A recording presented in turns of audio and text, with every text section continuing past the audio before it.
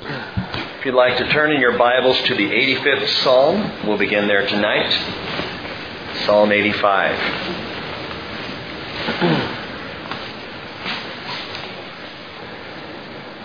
Father, we invite your Spirit to speak to us now and to teach us tonight and to lead us into your Word deeply, Father, that we and our spirits might be changed, that our souls might be caught and captured for Christ, that even our flesh, Lord, would be strengthened as we look to you, our Father, to guide us through these things. We thank you for your Word. We thank you that we have your ear. And we thank you that you speak to our hearts, and we ask that you do so now. In Jesus' name, amen.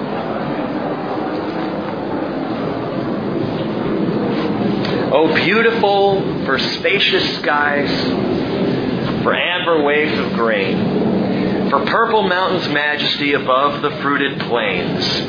America, America, God shed His grace on thee, and crown thy good with brotherhood from sea to shining sea. Oh, beautiful for patriot dream that sees beyond the years, thine alabaster cities gleam undimmed by human tears. America, America, God shed His grace on thee and crowned thy good with brotherhood from sea to shining sea. Probably my favorite patriotic song. And as it starts up, the melody to it and the words just capture my heart. It's hard for me to listen to that song without getting a little choked up, a little teary-eyed when I think about the America that I grew up in, the America that I believe God had such a powerful hand in beginning, in touching the hearts of our founding fathers. The America that our young men and women still to this day stand to defend. And we're now less than a week away from our nation's midterm elections. Oh, can't you just feel the brotherhood from sea to shining sea? You know, the battle to control Congress is absolutely fierce. But something else, the battle for the allegiance of our nation is fiercer still. And I'm not talking about allegiance to Old Glory. I am talking about allegiance to His glory. And we live in days that many of us didn't think we would ever see. And these are days where being one nation under God seems to be more a thing of the past than of the present or even of a hope of the future. But I still maintain that if we, the people, were simply to open up God's Word and read things like Psalm 85, we could again be one nation under God. If we would devote ourselves to the things of the Lord, the things that are important to the Lord, and understand His hand in this world and His intention still to work in and among His people, this country could be turned around. Now, Psalm 85 is a patriot's psalm par excellence. It was written with a deeply devoted nationalism. It comes out of the heart for the homeland, and the homeland is Zion. For Psalm 85 is a psalm for the patriots of Zion, written from a patriotic heart to those who would care about the things of Israel and Zion and Jerusalem. It bears the sense and the signature of David. I realize when we look at the heading, it says, for the choir director, a psalm of the sons of Korah. And truly, as we talked about on Sunday with Psalm 84, it's Korah's sons who were the song leaders, who were the worship leaders, who led the people in Levitical praise and into the sanctuary.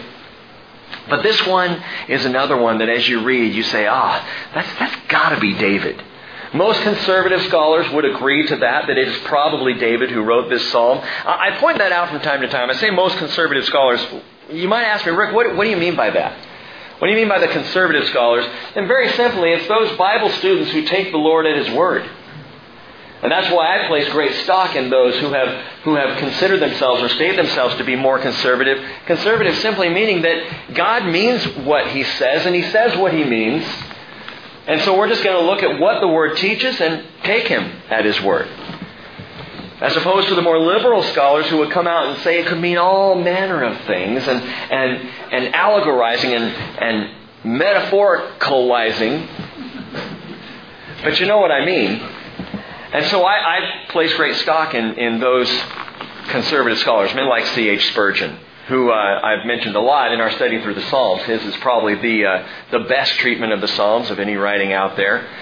Sometimes I'm asked, Rick, what do you use in terms of commentary? And my answer to that is I start with Scripture. That's the best commentary on Scripture is other Scripture.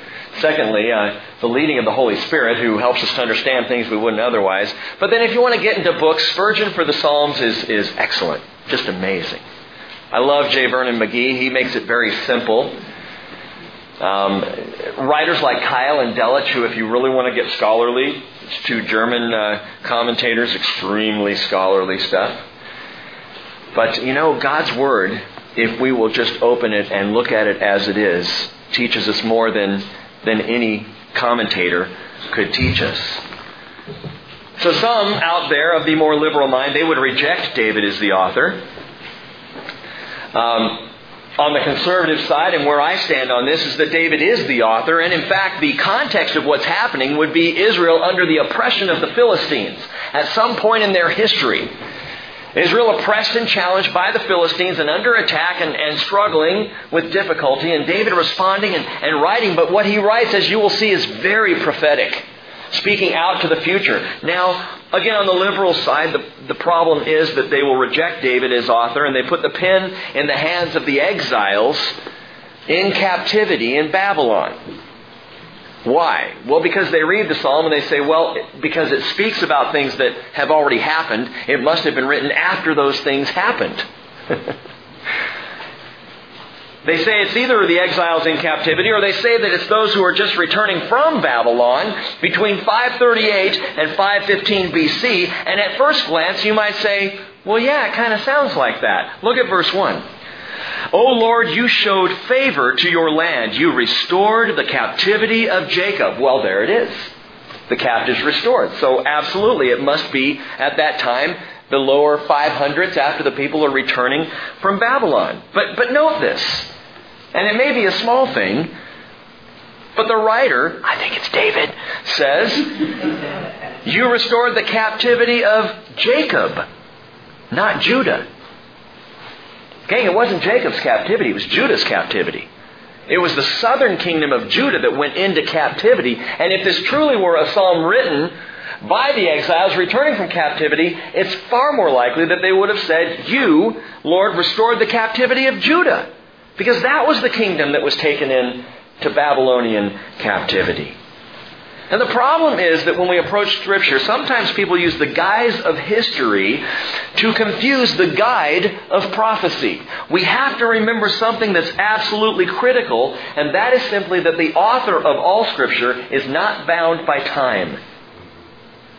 What God gives us in Scripture, especially when we begin to look at prophetic things, He's not bound by time in the way we are. It's like those critics who would take the book of Daniel, and they would question the authorship of the Daniel who was alive at the time of the captivity, who, as a young man around 600 BC, went into captivity and lived out 70 or so years there in the captivity in Babylon. And there are those who would say it can't be that Daniel who wrote the book of Daniel. Well, why is that? Because the dreams and the visions written in that book are far too historically accurate. So it must have been written after they happened.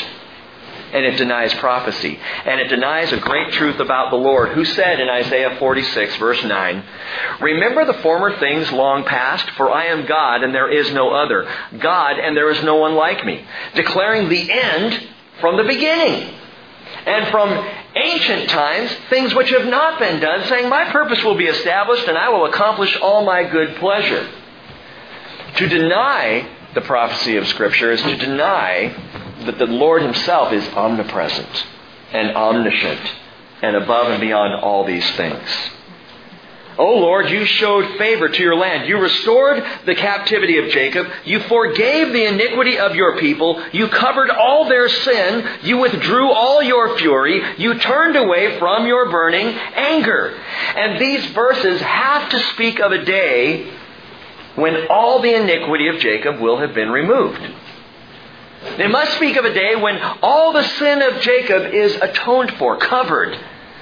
All you have to do is read some of the post-exilic books written after that exile into Babylon, such as Ezra, which we studied, Nehemiah, which we studied, Haggai, Zechariah, and Malachi. You read these books and what you discover is the people may be restored to the land, but their heart is not restored to the Lord. And so all that's described here that God did, past tense, you showed favor to your land, you restored the captivity, you forgave the iniquity, you covered all their sin, you withdrew your fury, you turned away from your burning anger. If you take that lock, stock, and barrel, you have to say, wait, that has never happened in the history of Israel.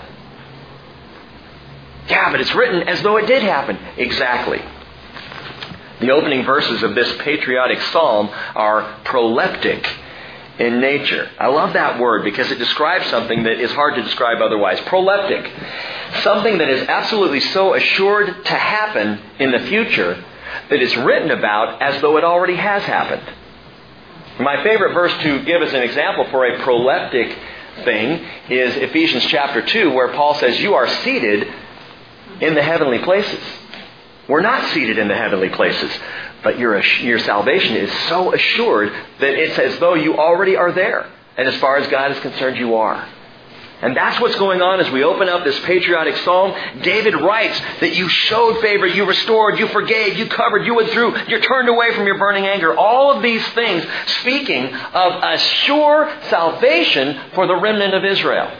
An absolute assurance by God the Father that this is going to happen. And so, David, I want you to write this as though it already has. Even though currently in the position of Israel today even, it hasn't yet happened. Oh, it will. Absolutely. Wouldn't it be great to know that our country was marked for salvation? To even looking at the election cycle we're in, and all of the fears and the worries and the doubts and the concerns that people have about America today, that we could go, yeah, but you know what? God's promised to save our country. He's promised a home for us forever here. Hate to let you down, He hasn't. But He did with Israel. He told the Jewish people, and He repeats it again and again, I have a promised land for you. And your country will be saved. I will bring a remnant of you through the fire. And so all Israel will be saved. Gang, we share this patriot dream. Because while it is a promise for Israel and the Jewish people, it is also something promised to those who are grafted into the olive tree. This is what Paul writes about in Romans 11, that we too are patriots of Zion. We have a heritage in Abraham by faith. We are grafted in. Romans 11:17. If some of the branches were broken off, and you being a wild olive, and some of you were pretty wild olives, you were grafted in among them and became partaker with them of the rich root of the olive tree, Paul says, do not be arrogant toward the branches. But if you are arrogant, remember, it's not you who supports the root, but the root supports you. Earlier this week, I got an email from a sister who was listening online to a prophecy update that I gave back in March, Jeremiah chapter 31, verses 1 through 10. We talked about, it was entitled Watchmen for Israel. And the call to the church to literally be watchmen on the wall for the Jewish people, to care about the things that God cares about, to love the people God loves. And she was very excited after listening to this teaching. And so she went over to a friend's house. She's describing this in the email. Went to a friend's house to share it with her friend. And the friend's mother blasted her.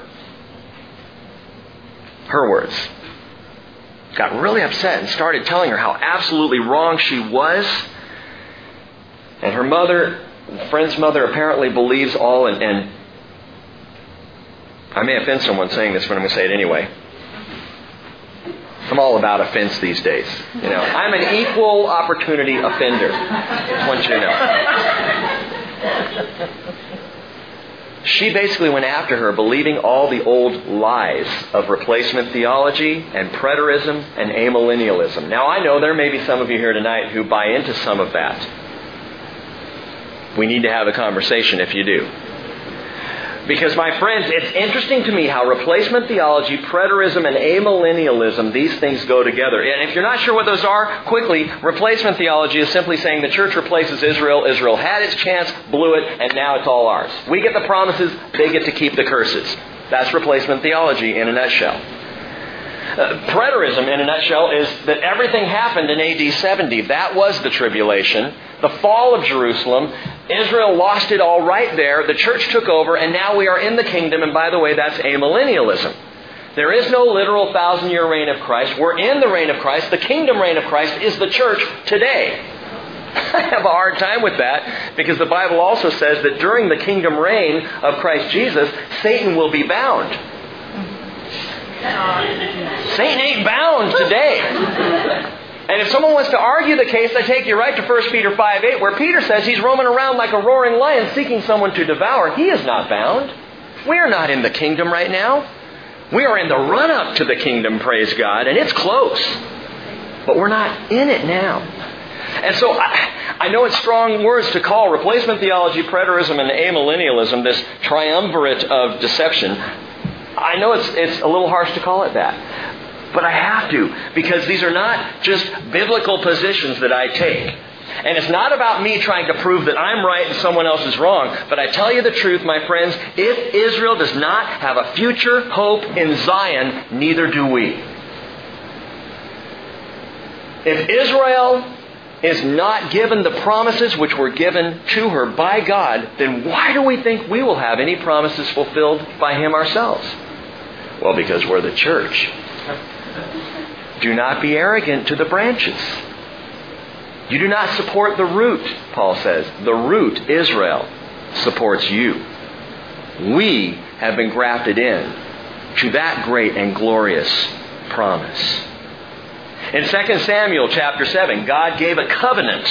That is an irrevocable promise of a worldwide earthly kingdom reign of someone from the line of David. He promised David this. And you know what He told David that he had to do to get this promise?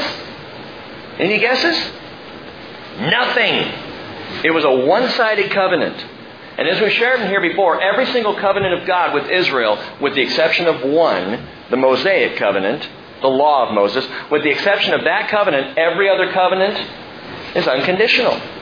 The covenant with Abraham, unconditional. The covenant of the land for the people, unconditional. The covenant with Isaac and Jacob, unconditional. The covenant with David, unconditional. You don't have to do a thing. I'm going to do it because I am the Lord. Now I'm getting way ahead of myself because next week in Psalm 89, we're going to cover a 52-verse reaffirmation of that covenant. If 2 Samuel 7 isn't enough, God comes back around and says, I want Ethan, I think it's Ethan, Ethan, the Ezrahite, writes Psalm 89, and I want Ethan to reaffirm my fierce commitment to the Davidic covenant, just in case anybody misses it. 2 Samuel 7, Psalm 89, Romans 9, 10, and 11. Hand that to anybody who says God is done with Israel and ask them to explain that. God is not through with Israel. And these opening verses in Psalm 85, this patriot psalm, these opening verses speak of that day when God will have fulfilled all of His promises to Israel. But that's not yet. And the psalmist recognizes that. David goes on in verse 4, Restore us, O God of our salvation, and cause your indignation toward us to cease. Opens up. He writes of Jacob's forgiveness and restoration. Jacob meaning all Israel, not just Judah, but all of Israel. Restored, forgiven, atoned for. It's a done deal. And now David goes on to petition God to make it so. Why? Because he recognizes that God is a keeper of covenants. That God is faithful to His promises. And this psalm is prophetic, pointing to that future restoration, salvation of Israel. Now their past has been laden with indignation and tears. Cause your indignation toward us to cease, he says. Their past has been a tearful past. Their present is a sorrowful state, difficult in the face of what's going on in the world today. Psalm 80 verse 5 even goes on to say, You have fed them with the bread of tears, and you make them to drink tears in large measure. And there are times you could say Israel's entire diet has been tears. But the promise of the Lord to His people Israel is a promise of grace. Malachi chapter 4 verse 1 reads, Behold, the day is coming, burning like a furnace, and all the arrogant and every evildoer will be chaff. And the day is coming And the day that is coming will set them ablaze, says the Lord of hosts, so that it will leave them neither root nor branch. But for you who fear my name, the Son of Righteousness will rise with healing in its wings. You will go forth and skip about like calves from the stall. You will tread down the wicked. They will be ashes under the soles of your feet on the day which I am preparing, says the Lord of hosts. Who's he talking to in that prophecy? Israel. Israel. David says, will you be angry with us forever? Verse 5. Will you prolong your anger to all generations, or literally to generation after generation?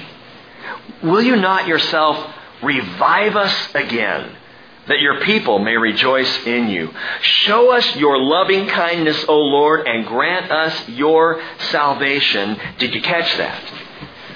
Show us your loving kindness and grant us your salvation. Why? Because loving kindness is what's required for our salvation. Grace is required. Loving kindness. Another problem I have with replacement theology is that it assumes one people to be better than another. That we actually think that we are saved because we're the church, or because we have a certain faithfulness that Israel never had. I wouldn't have doubted. I would have walked through the Red Sea having known God was going to do that. Yeah, right, you would have. You and I, we would have been just as faithless, if not more so, in the wilderness wanderings. And it is nothing but arrogance to think that we could do any better. To think that they blew it and so we get to have it. Are we that arrogant that we think we deserve more than the chosen people of God? Paul says, don't be arrogant toward the branches. Don't start to think that because you've been given grace that somehow, some way, you really have earned it. My mother was right. I am a good person. He goes on. Verse 8. I will hear what God the Lord will say. Now stop right there. I just highlighted that half of the sentence. I love that. You know, rather than getting all into ologies and isms and rushing off to the commentaries and going out to other places, and what do you think? What do you think? How about this? You know, I had another conversation just this afternoon with a sister who was saying, I have talked to everybody till I've been blue in the face, and I've heard all kinds of different answers to the questions I'm going to ask you until they're just coming out of my ears. Of course, I'm sitting there going, well, why are you asking me? Go to Jesus. Check with Him. That's what David says. I will hear what God the Lord will say. That's what I want. I don't care what Pastor Rick has to say. I want to know what God has to say about this. I mean, Rick's obviously very gung-ho, supporting Israel. Well, good for Rick. I want to know what God has to say, which is why I invite you to have Bibles open. Which is why I always take you to these passages and say, look, it's not what I'm saying. It's what the Lord has to say. It doesn't matter what my traditions say. And it doesn't matter what my denomination of the past says. And it doesn't matter what my pastor teaches. I've told you one of the things I hate to hear most is, well, we believe that because that's what Rick teaches. Really? Seriously, look at me. You want to hang your hopes on this? What does the Lord have to say about this? Isaiah 30 verse 20, God speaking to Israel says, although the Lord has given you the bread of privation and the water of oppression, He, your teacher, will no longer hide Himself, but your eyes will behold your teacher. Interesting. What was Jesus called but Rabbi? Your eyes will behold your teacher, and your ears will hear a word behind you. This is the way. Walk in it whenever you turn to the right or to the left. And wouldn't that be a great way to approach any decision you have to make in life? Lord, I know what I would say, and I've heard from my friends and my family and my church even, but I want to know, what do you say? What do you have to say about this, Lord? Psalm 32 verse 8. God promises this to us. Gang, embrace this. I will instruct you and teach you in the way which you should go. I will counsel you with my eye upon you. Yeah, well, I want to run that by Pastor Rick first. Come on. I will hear what God the Lord will say, David says, for He will speak peace to His people, to His godly ones. Another key, by the way, to knowing that you've heard from the Lord is you will have peace about it. He will speak peace to His people, His godly ones, but will not let them turn back to folly. And that Hebrew word folly, I love this, is literally stupidity. He won't let you go back to stupid. You know? When He leads you forward, He leads you to a good place. He leads you to a place by His wisdom. And this is a great prayer. Once peace comes, oh Lord, once peace comes, please don't let me slip back into stupidity. In other words, keep me. Keep me. Now, something came up just in my mind as I was reading this verse, that He will not let them turn back to folly. I've been asked many times, if after the rapture, in the millennial kingdom, can we still blow it? You know, because I know Paul talks about us being caught up, and then we're glorified, and then we come back with Jesus, and we're there in that 1,000-year reign, that millennial kingdom, and we're ruling and reigning with Jesus. But man, can we blow it? Can we still sin? And the answer is, in my opinion, we won't. That's not what I'm asking.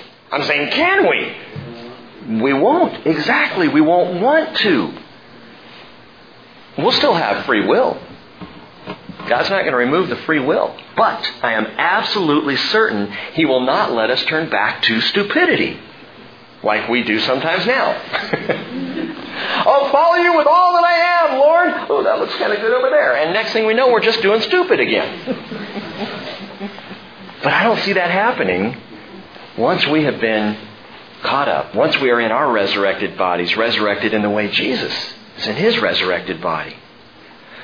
But if we have free will, can't we then choose still to fall? Hey, listen, I have the freedom right now to leave my wife.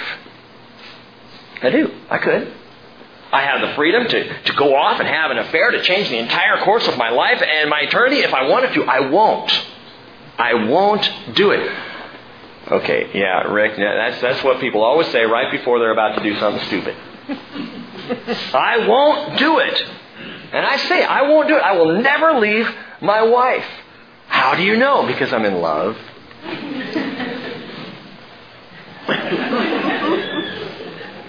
Am I capable of such an act? Absolutely. But I won't do it. How do you know? I'm in love. But not with Cheryl. Oh, I am in love with Cheryl. But that's not what keeps me sure. So what is it that keeps you sure, Rick? Let me ask you this. When is it easiest not to sin? I would say the most easy place to be righteous and holy is in the midst of worship. When I am worshiping, it's hard to sin. Now, get me far away from worship and sin gets real easy real quick. But man, when I'm in this place and the songs are going up and the prayers and the fellowship and we are lifting up Jesus Christ, that is not an easy place to sin. Guess what we're going to be doing once we get resurrected and we're with Jesus? Worshiping. And we will all say, I'm in love. And even if Satan himself were to say, yeah, but you wanted this, be like, I love Jesus so much. I'm worshiping. Don't bother me with that stupidity. I'm not slipping back to that now. I think once we have that view of Jesus, it will be impossible. We'll have free will.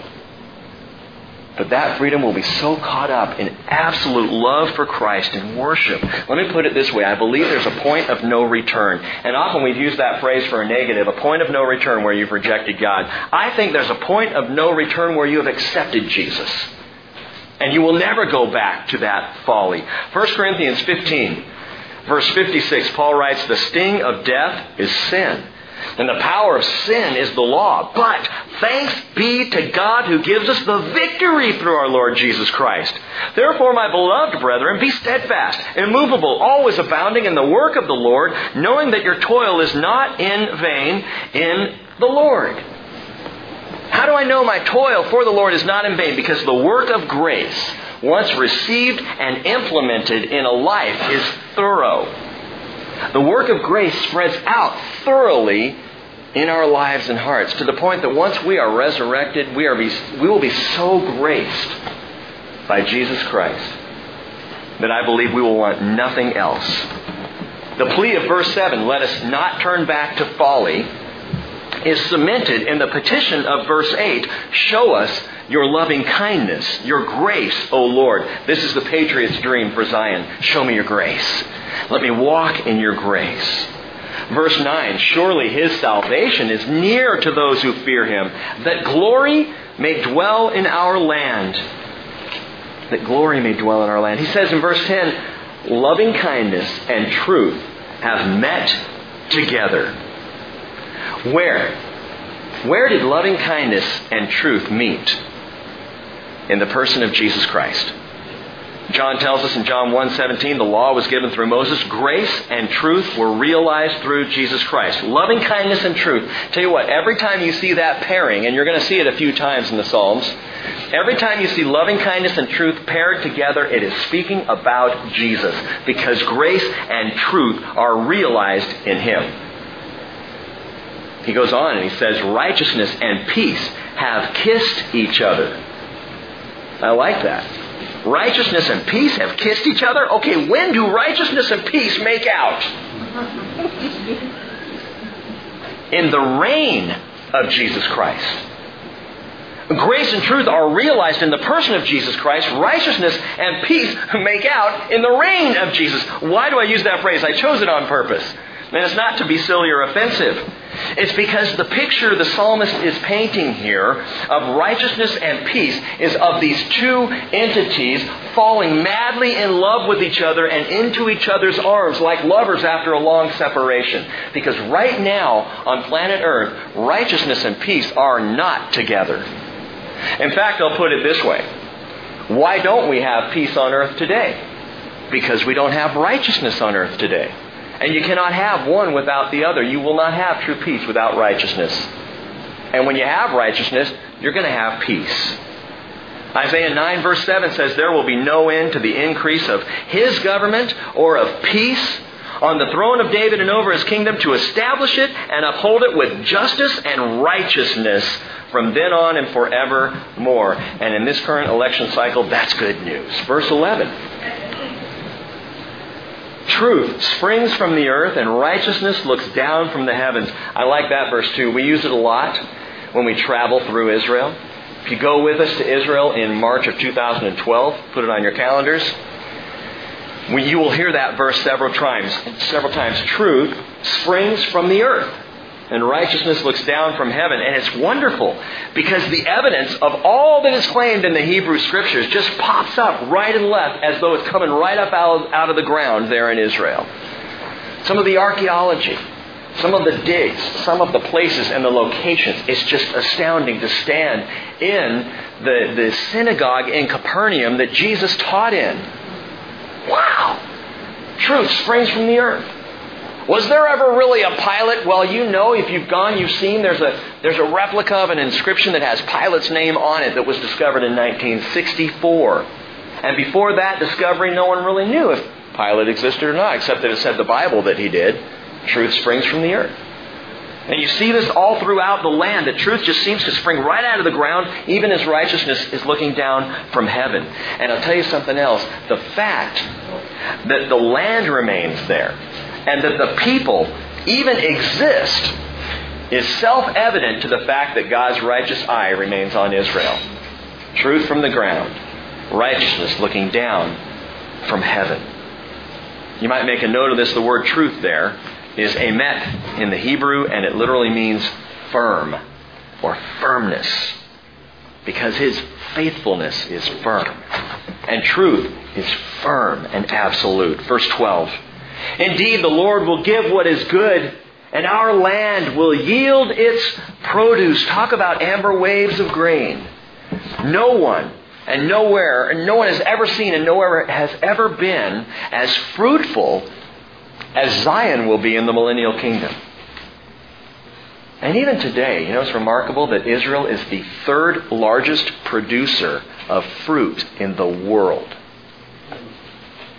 Incredible. Isaiah chapter 30, verse 23. He will give you rain for the seed which you will sow in the ground, and bread from the yield of the ground, and it will be rich and plenteous. On that day your livestock will graze in a roomy pasture. The land will yield its produce. Verse 13, righteousness will go before him and will make his footsteps into a way.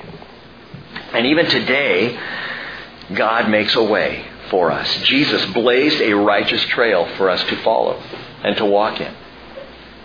How then shall we live our lives? People ask. After coming to Jesus, what do I do? You follow him. You walk the way he walked. Paul said in Ephesians 5:1, be imitators of God as beloved children and walk in love, just as Christ also loved you and gave himself up for us as an offering and a sacrifice to God as a fragrant aroma. You want to know how to live? Man, you walk in the righteous path that Jesus has already walked for us. Psalm 85, a patriot psalm for Zion. Psalm 86, now in the heading says a prayer of David, but what's interesting in the heading of Psalm 86 is it's literally in the Hebrew a tefillah of David. Tefillah is the word that we have that is described or translated prayer, but Psalm 86 is one of only 5 psalms in the entire collection with this particular label, a prayer of David. So this is not just a song. And many of the songs are prayers, and many of the psalms are hymns of worship that come out prayerfully, but this one is designed literally to be prayed through. And the patriotic thread continues here, but it gets more personal, which I kind of like.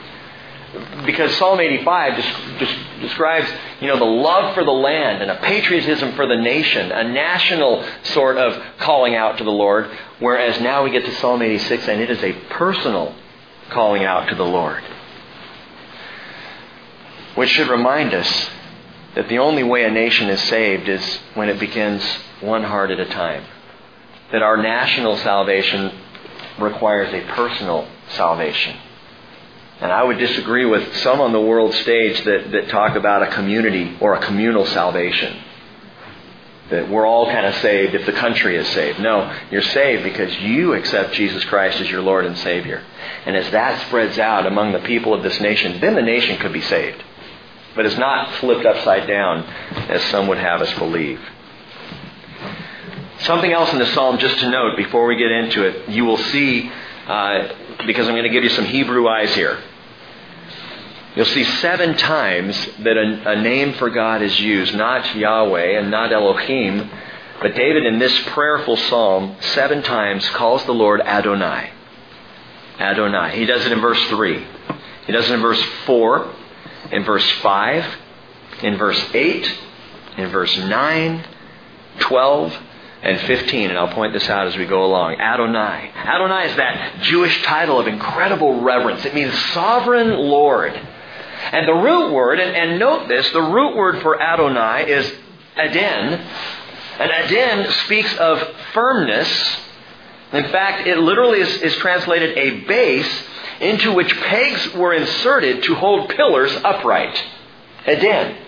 And Adonai branches out from that. Adonai meaning sovereign Lord. That is a very firm and trustworthy source, a base into which pegs are inserted to hold pillars upright. And hold that thought because we're going to come back to it. The psalm divides Psalm 86 into 3 sections. In the first one, David prays for gladness. He prays for gladness. Verse 1. Incline your ear, O Lord, and answer me, for I'm afflicted and needy. Preserve my soul, for I am a godly man. You, my God. Oh, you, my God, save your servant who trusts in you. And by the way, there's nothing arrogant or pretentious about saying that you're a godly man. Hey, if you're following after Jesus, you're a godly person. That's your desire. It may not always describe your exact behavior, but if it describes your heart, all right. I want to be known as a godly man. Don't you? Ladies, don't you want to be godly women? Gentlemen, don't you want to be godly men? And so when David says, I'm a godly man, he's not going, check me out. No, remember, he just said, I'm afflicted and needy. I'm a, 20-pound weakling, but, I'm following after you, Lord. I am a godly man. Oh, you, my God, save your servant who trusts in you. He says in verse 3, be gracious to me, Adonai, for to you I cry all day long. Make glad the soul of your servant. For to you, Adonai, I lift up my soul. Now there's something key here, gang. If you are looking for gladness in your life, if joy is elusive to you, there is a key David gives. This is the way to pray. You see, the world says, indulge your flesh and you'll be glad. You know? Do what makes you feel good and that will bring about gladness. And it never works because you always wake up the next morning and go, I'm back to where I was. It never lasts when you try to indulge the flesh. The religious, now listen, the religious says care only for your spirit and you'll be glad.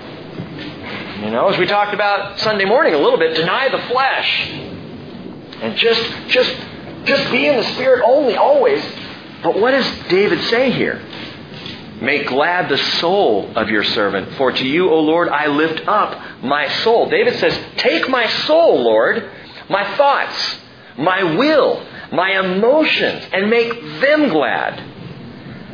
Paul put it this way in 2 Corinthians 10 verse 5, we are destroying speculations and every lofty thing raised up against the knowledge of God and taking every thought captive to the obedience of Christ. My mind in His power, my soul in His command, my thoughts captive to Christ Jesus. And you know, it's wonderful. The world would tell you this is an oppressive thing. Oh, trying to hold every thought captive to Jesus. Wow, that's a churchy, heavy-duty, difficult, weighty, burdensome thing to try and do. It is the key to thinking glad thoughts. It is the key to being freed from a depressed mind to say, Lord, you got to take my mind into your own hands. You take my soul. And you fill my soul.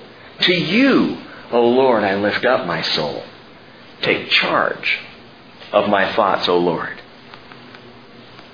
For you, verse 5, Adonai, are good and ready to forgive, and abundant in loving kindness. Listen, you might want to underline this. To all who call upon you. To all who call upon you. Where is the moment of salvation? Now, people argue this point. You know, there are churches and entire denominations out there that say baptism. You know, until you're baptized, you're not really saved. That's the key moment. Right there. You come out of the water, especially on a cold day out of the pond, that's it. That's when it's happened. And there are others who will say, no, it's that moment when you were first aware of the Lord. There are still others who would say, as I became a more loving person. You know what my answer is? I don't think it matters. I think the more reasonable question is, are you in love with Jesus right now? We get wrapped around the axle in the past. Yeah, but when did it happen? I got to know when it happened. Well, you know what? The Lord did give us baptism for this reason. Not to show us when we were saved, but to show us when we know that we absolutely responded and made it in our commitment. You know, it's that physical, tangible, outward action, public action, that displays to the world and even sometimes to ourselves what already went on, heart, mind, and soul. When I already made that decision for Christ.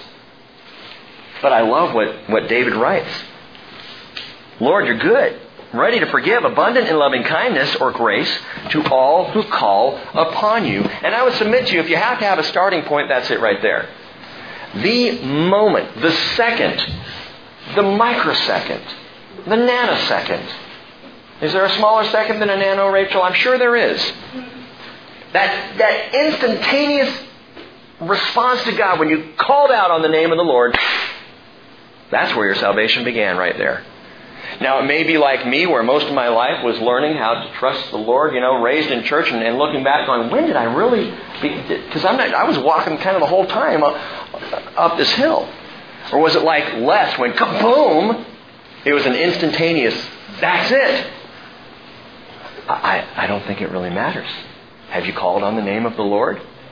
David says he is standing there ready to to those who call on Him. Paul said in Romans 10:12, "For there's no distinction between Jew and Greek, for the same Lord is Lord of all, abounding in riches for all who call on Him. For whoever will call upon the name of the Lord will be saved." That seems pretty simple. It's religion that complicates things. But what this means is that if you are a conscious being, you can be saved. If you can experience or offer up the thought, "Jesus, I believe in you," you can be saved. So who does that disclude? Possibly my dog Reggie. Sentient, conscious beings, if you happen to be in that group, which I think most of you are here tonight, you can be saved. But did you know that even your prayer to be saved did not originate with you? Paul wrote in 1 Corinthians 12, verse 2, "You know that when you were pagans, you were led astray to the mute idols, however you were led. Therefore I make known to you that no one speaking by the Spirit of God says Jesus is accursed. And no one can say Jesus is Lord except by the Holy Spirit." Here's a dramatic thought for you. God gave you the prayer for your salvation. Even that I can't claim for myself. Even that I have to ascribe to His grace. That He loved me so much that He even said, "Rick, do you want to believe? Here's the prayer. Just say Jesus is Lord." The Holy Spirit enables me to say Jesus is Lord and therefore to be saved. How great a grace is that? Marvelous. To call Jesus Lord means that the Holy Spirit already started the ball rolling in your spirit, and it's rolled right on into your conscious mind. And I love that scene with Peter there, and you know we've looked at this before. Peter saying, "You are the Christ, the Son of the living God." And Jesus says, Matthew 16:17, "Blessed are you, Simon, son of Jonah, because flesh and blood did not reveal this to you, but my Father who's in heaven." Peter's confession was not Peter's confession. It was God-given to his heart for him to respond. I don't believe that scripture reference is up there. In fact, there are a few tonight that are not going to be up there because last minute I was throwing new ones in. Okay? So if that's the case, why aren't people lining up to get saved? If God is the one, by His Holy Spirit, who gives the words of salvation to our hearts to speak to the Lord, why don't we just have people out the door saying, "Jesus is Lord, Jesus is Lord, Jesus is Lord"? Because, my friends, realization is not the problem. Rebellion is the problem. And God is speaking those words to the heart, I believe, of every person. The question is, will my heart say, "Okay, I want to speak that"? Or will my heart say, "Nope, I don't want it. It's not for me"? Rebellion is always the core issue as to whether or not someone is going to believe in Jesus Christ. Verse 6 going on. David says, "Give ear, O Lord, to my prayer, and give heed to the voice of my supplications. In the day of my trouble I shall call upon you, for you will answer me." And there is an assurance here, and as David prays for gladness, his gladness is rooted in the affirmation of his salvation. He knows God hears him. He knows God responds to him. He knows even those thoughts of salvation come from the Lord. And so, David can be glad. Now it continues on, second section here. David prays for guidance. For guidance, verse 8. "There is no one like you among the gods, Adonai, nor are there any works like yours. All nations whom you have made shall come and worship before you, Adonai, and they shall glorify your name." That's prophetic. Verse 10, "For you are great and do wondrous deeds. You alone are God." David recognizes here how far-reaching the rule and reign of Christ will be. It's not just for Israel. It is for all nations. There is coming a day when, as verse 9 says, all nations whom you made shall come and worship before you. And there are plenty of prophets who agree with that and restate that in different ways. Zechariah chapter 14, verse 9. "The Lord will be king over all the earth." And by the way, that is not a spiritualized form of the word earth. That is the earth. God will be king over all the earth. In that day, the Lord will be the only one, and His name the only one.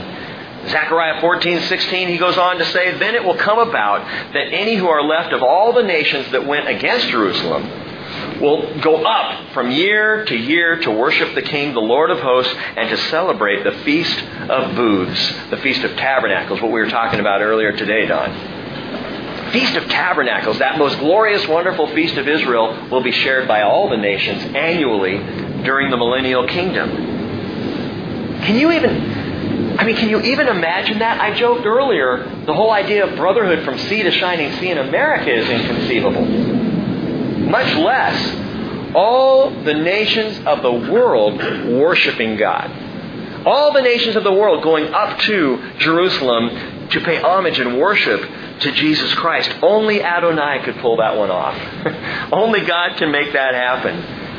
The sovereign Lord, the reigning Christ, in His righteousness kissing peace. Verse 11. David says, "Teach me your way, O Lord, and I will walk in your truth. Unite my heart to fear your name." So he talks about the guidance of the nations, and now he talks about his own guidance. Teach me your way, Lord, and I'll walk in your truth. He doesn't say, "Teach me your way, O Lord, and I'll take it under advisement. Tell me what to do, and if it fits my personal paradigm, well, if it's, within the range of my belief system, I'll do it. I'll consider it." No. He says, "Teach me your way, Lord. I will walk in your truth." Lord there is Yahweh, not Adonai. I'll walk in your truth. You be my teacher. Unite my heart, he says, to fear your name. Unite my heart. What does he mean? No more divided interests. I want a unified heart, a singular heart. By the way, what goes vroom, vroom, vroom? You want to know? It's a blonde driving through a flashing red light.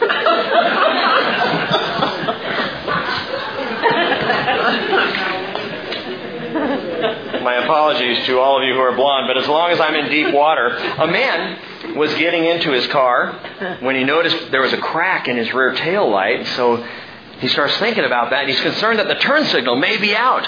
And so he asked a very nice-looking blonde lady walking by, he asked her, "Ma'am, could you look and tell me if my back blinker is working?"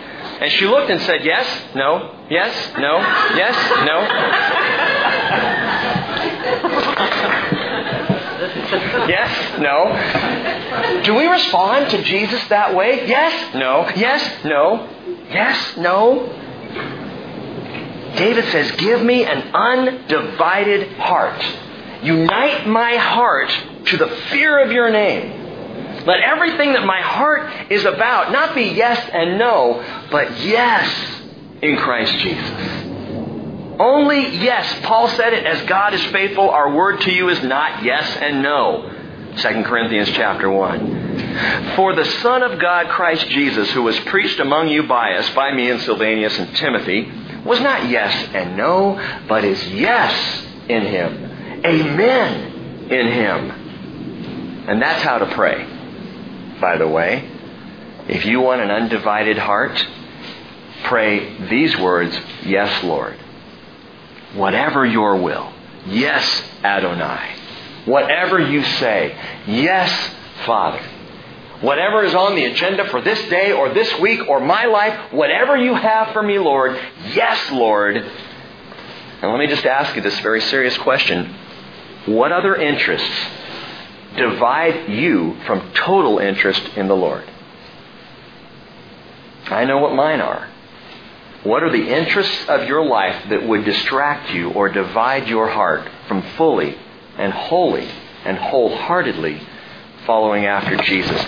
Jesus said, "Blessed are the pure in heart," Matthew 5:8, "for they shall see God." The pure in heart, what does that mean? Well, the word pure is karthos in the Greek. It's where we get our word cathartic. It means completely cleaned out. It means plaque-free arteries. Okay? He's saying the pure in heart, an unclogged heart, is what is required to see God. And note this, In verse 11, he says, unite my heart. Well, when he unites my heart, guess what happens? It ignites my heart to worship. Verse 12, I will give thanks to you, my Lord. Lord, O Lord my God, that's Adonai, with all my heart. First, Father, unite my heart. Second, Lord, once that happens, I'll give thanks to you with all my heart, because nothing will be divided out. Nothing will be missing. There will be nothing that draws me away from worship. Everything draws me to worship when I have a united heart, united to fear your name. I will give thanks to you, O Lord. And he says at the end of verse 12, and will glorify your name forever. And I can't wait for the day when I have a fully united heart to worship him forever. Verse 13, for your loving kindness toward me is great, and you have delivered my soul from the depths of Sheol, death, hell, you might say. You've delivered my soul. That is such good news. In fact, you know what? Right here where we sit tonight, just thank God that you're not going to hell. I'm seeing some nodding heads. Thank you, Lord, that we are not going to hell. Thank you, Lord, for protecting me from Sheol, that I'm not bound for hell. That is among the greatest reasons for gladness, is where I'm not going and where I know I am going. My direction. The future gates. The city of Zion. The heavenly Zion. New Jerusalem. This is where I'm headed. I'm not bound for hell. I was. But I'm not now. So David prays for gladness, and he prays for guidance, and finally David prays, verse 14, for grace. O God, arrogant men have risen up against me, and a band of violent men have sought my life, and they have not set you before them. But you, Adonai, seventh time the name is used, are a God merciful and gracious, slow to anger, and abundant in, here's the pairing again, loving kindness and truth. Grace and truth realized in Jesus Christ. You know, speaking of realizing Jesus Christ, I asked the question before, back in verse 10 of Psalm 85, loving kindness and truth have met together. Where are loving kindness and truth, grace and truth met? In the person of Jesus. And 7 times in this psalm, we've noted that David calls God Adonai. And I told you the definition of Adonai. Let's revisit that. The root of Adonai. Adonai meaning sovereign Lord, firm, secure, sovereign Lord. And the root being Aden. And Aden means a base into which pegs were inserted to hold pillars upright. Thought about that today. A base. A foundation that is solid. Paul said in 1 Corinthians 3:11, no man can lay a foundation other than the one which is laid, which is Jesus Christ. He is the base. A base into which pegs are inserted. Isaiah chapter 2 verse 23 says, I will drive him like a peg in a firm place, and he will become a throne of glory to his Father's house. Gang, Jesus is Adonai. He is our sovereign Lord, the firm foundation into whom was driven the pegs, the nails of crucifixion, to do what? To hold the pillars in place. What pillars? Revelation 3:12 tells us, he who overcomes, I will make him a pillar in the temple of my God. And he will not go out from it anymore. And I will write on him the name of my God and the name of the city of my God, the new Jerusalem, which comes down out of heaven from my God, and my new name. Put that together. Adonai, he is the one, Jesus, the foundation, the base into which the pegs were driven to secure the pillars, believers, in New Jerusalem forever. Wow. Psalm 86, if you want to give it a title then, is a prayer to the pegged foundation, Jesus Christ, our sovereign Lord. You know, we talk about from time to time the sacrifice of our forefathers in this land. And we do so with great patriotism. And I was listening on the radio today and a commercial came on, a Tea Party ad, Tea Party commercial, calling all patriots to get out and vote for the Tea Party. You know, I mean, that was kind of the implication there. And I would echo that. Tuesday, November 2nd, is a day to vote. Get out and vote. vote right?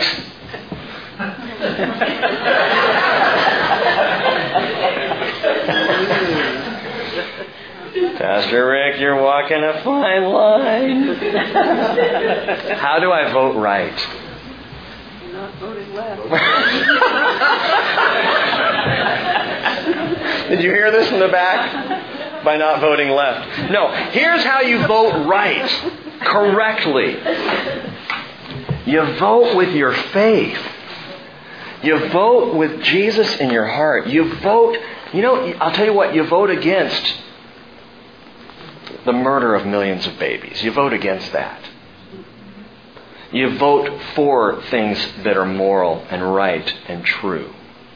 You vote you don't separate out my politics from my belief, my religion. No, you don't separate that. You vote what you know to be true and right and good. You vote, and if I may make this plug, you vote for Israel.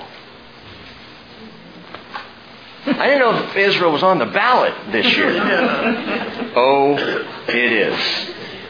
In fact, I'll share more about that in just a moment. But listen, here's the thing. We can talk about patriotic fervor and getting out and voting, and we need to do so. But I am a patriot of Zion first. I love my country. But I am a patriot of Zion by the spilled blood and the sacrifice of my forebear, Jesus Christ, before all other things or places. And that would be spoken by an American, by a Russian, by an Iranian, by any country in the world, by an individual who believes first and foremost in Jesus Christ. He is my sovereign Lord. And so wherever I live and whatever I do, He's first. I'm a citizen first of Zion, second of the United States of America. And in verse 16, David says, "Turn to me and be gracious to me, O grant your strength to your servant, and save the son of your handmaid. Show me a sign for good, that those who hate me may see it and be ashamed. Because you, O Lord, have helped me and comforted to me." Save the son of your handmaid. What in the world is he saying there? Why does David define himself as a son of the handmaid? You know what he's saying here?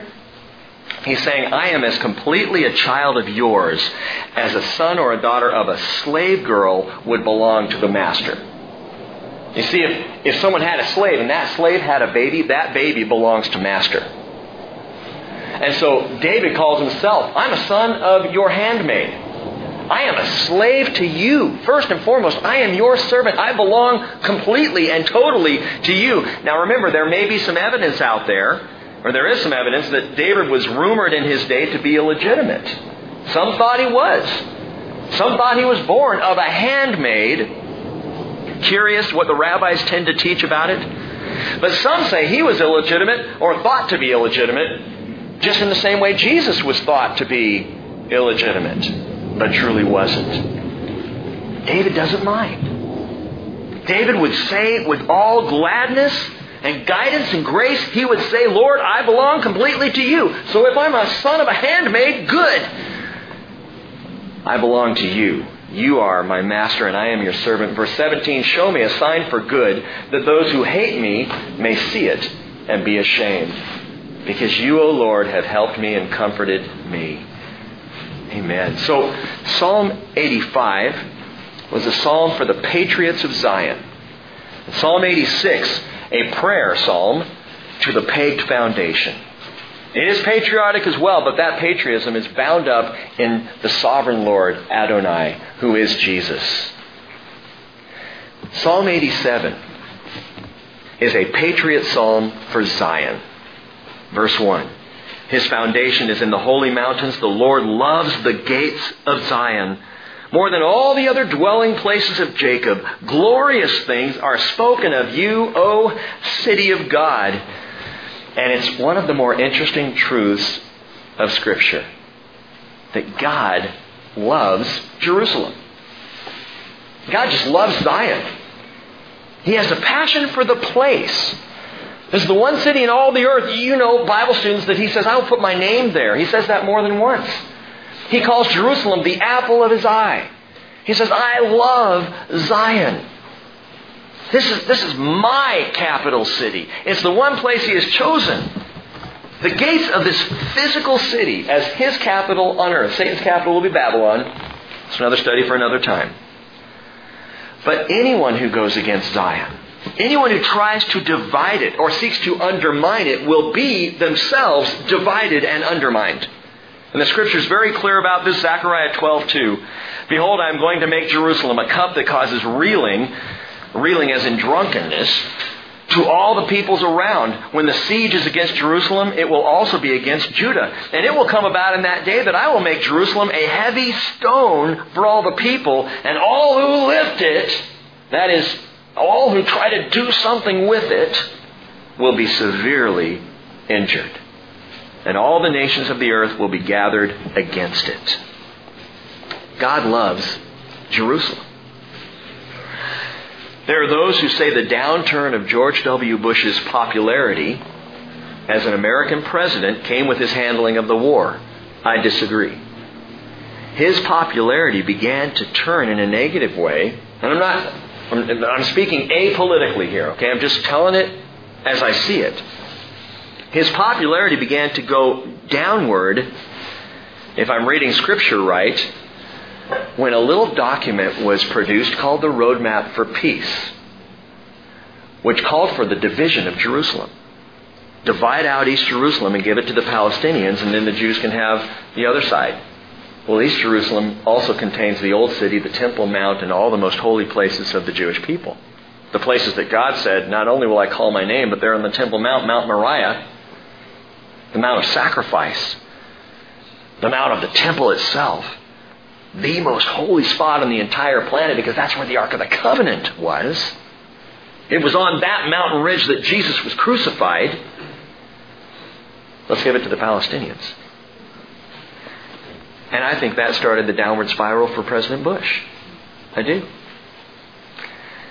And who could have foreseen the epic, dramatic slide of Barack Obama's popularity? It was 2 years ago, gang. Again, politics aside, whether you agree with either man or not, politics aside, you look at Barack Obama, and 2 years ago, he was going around the world. He spoke in Paris to such a turnout of people. They had massive screen TVs just so all the people could see his face. And you'd watch that going, this guy, where'd he come from? And people loved him and adored him. And he rode into the presidency. It was huge. One of the most popular ever elected in the day of his election.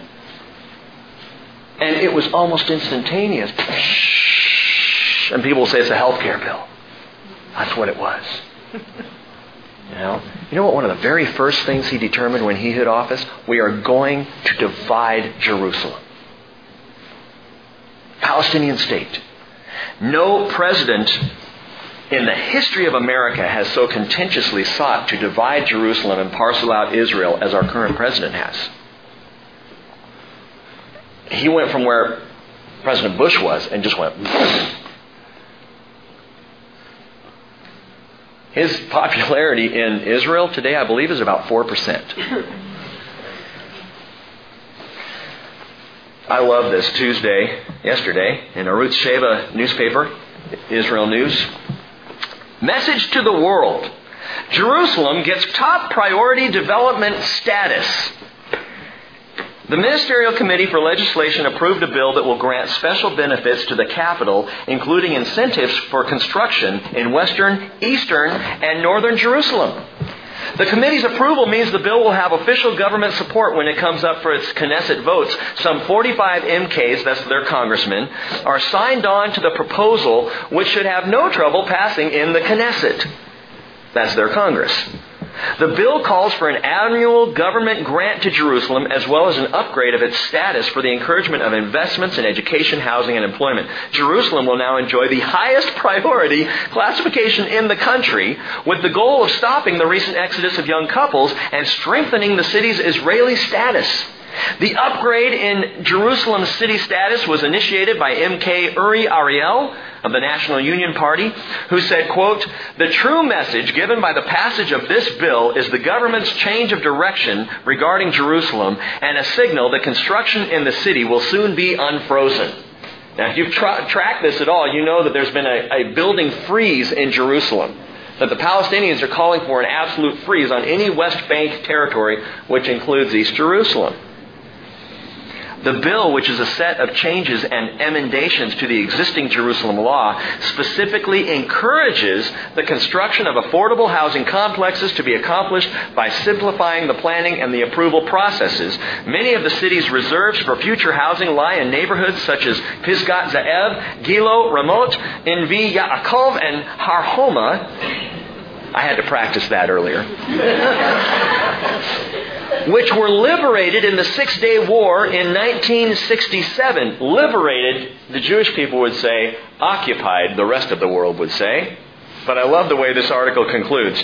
And therefore, some international condemnation of the bill is expected. Yeah. I would say expect massive international condemnation because the world doesn't get it. The world does not understand, not yet. Verse 4, "I shall mention Rahab and Babylon among those who know me. Behold, Philistia and Tyre with Ethiopia. This one was born there." What's he saying?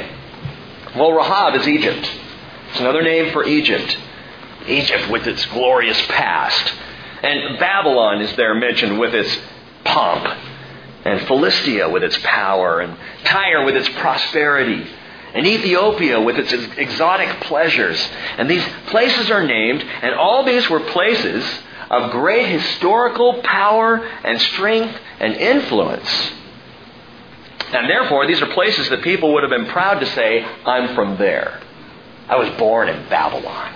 Yeah, I was born in Rahab, Egypt. I was born in Philistia. I hail from Tyre, Ethiopia. That was my home." And what the psalmist is doing here, actually the sons of Korah, and I think this psalm was likely written by one of the sons of Korah, but they're just saying this is elevated status. This is saying, I was born in this place, I wasn't born in some little hut, out there in the sticks. I was born, in Babylon. By contrast, they write in verse 5, "But of Zion it shall be said, this one and that one were born in her, and the Most High Himself will establish her." So much for all you other cities. So much for the grand and glorious cities of the world, those places of commerce, New York City, of power, Washington, D.C., of pleasure and entertainment, Hollywood. Big deal to say you were born there. But to say I was born in Jerusalem, guess what? The Almighty established that city.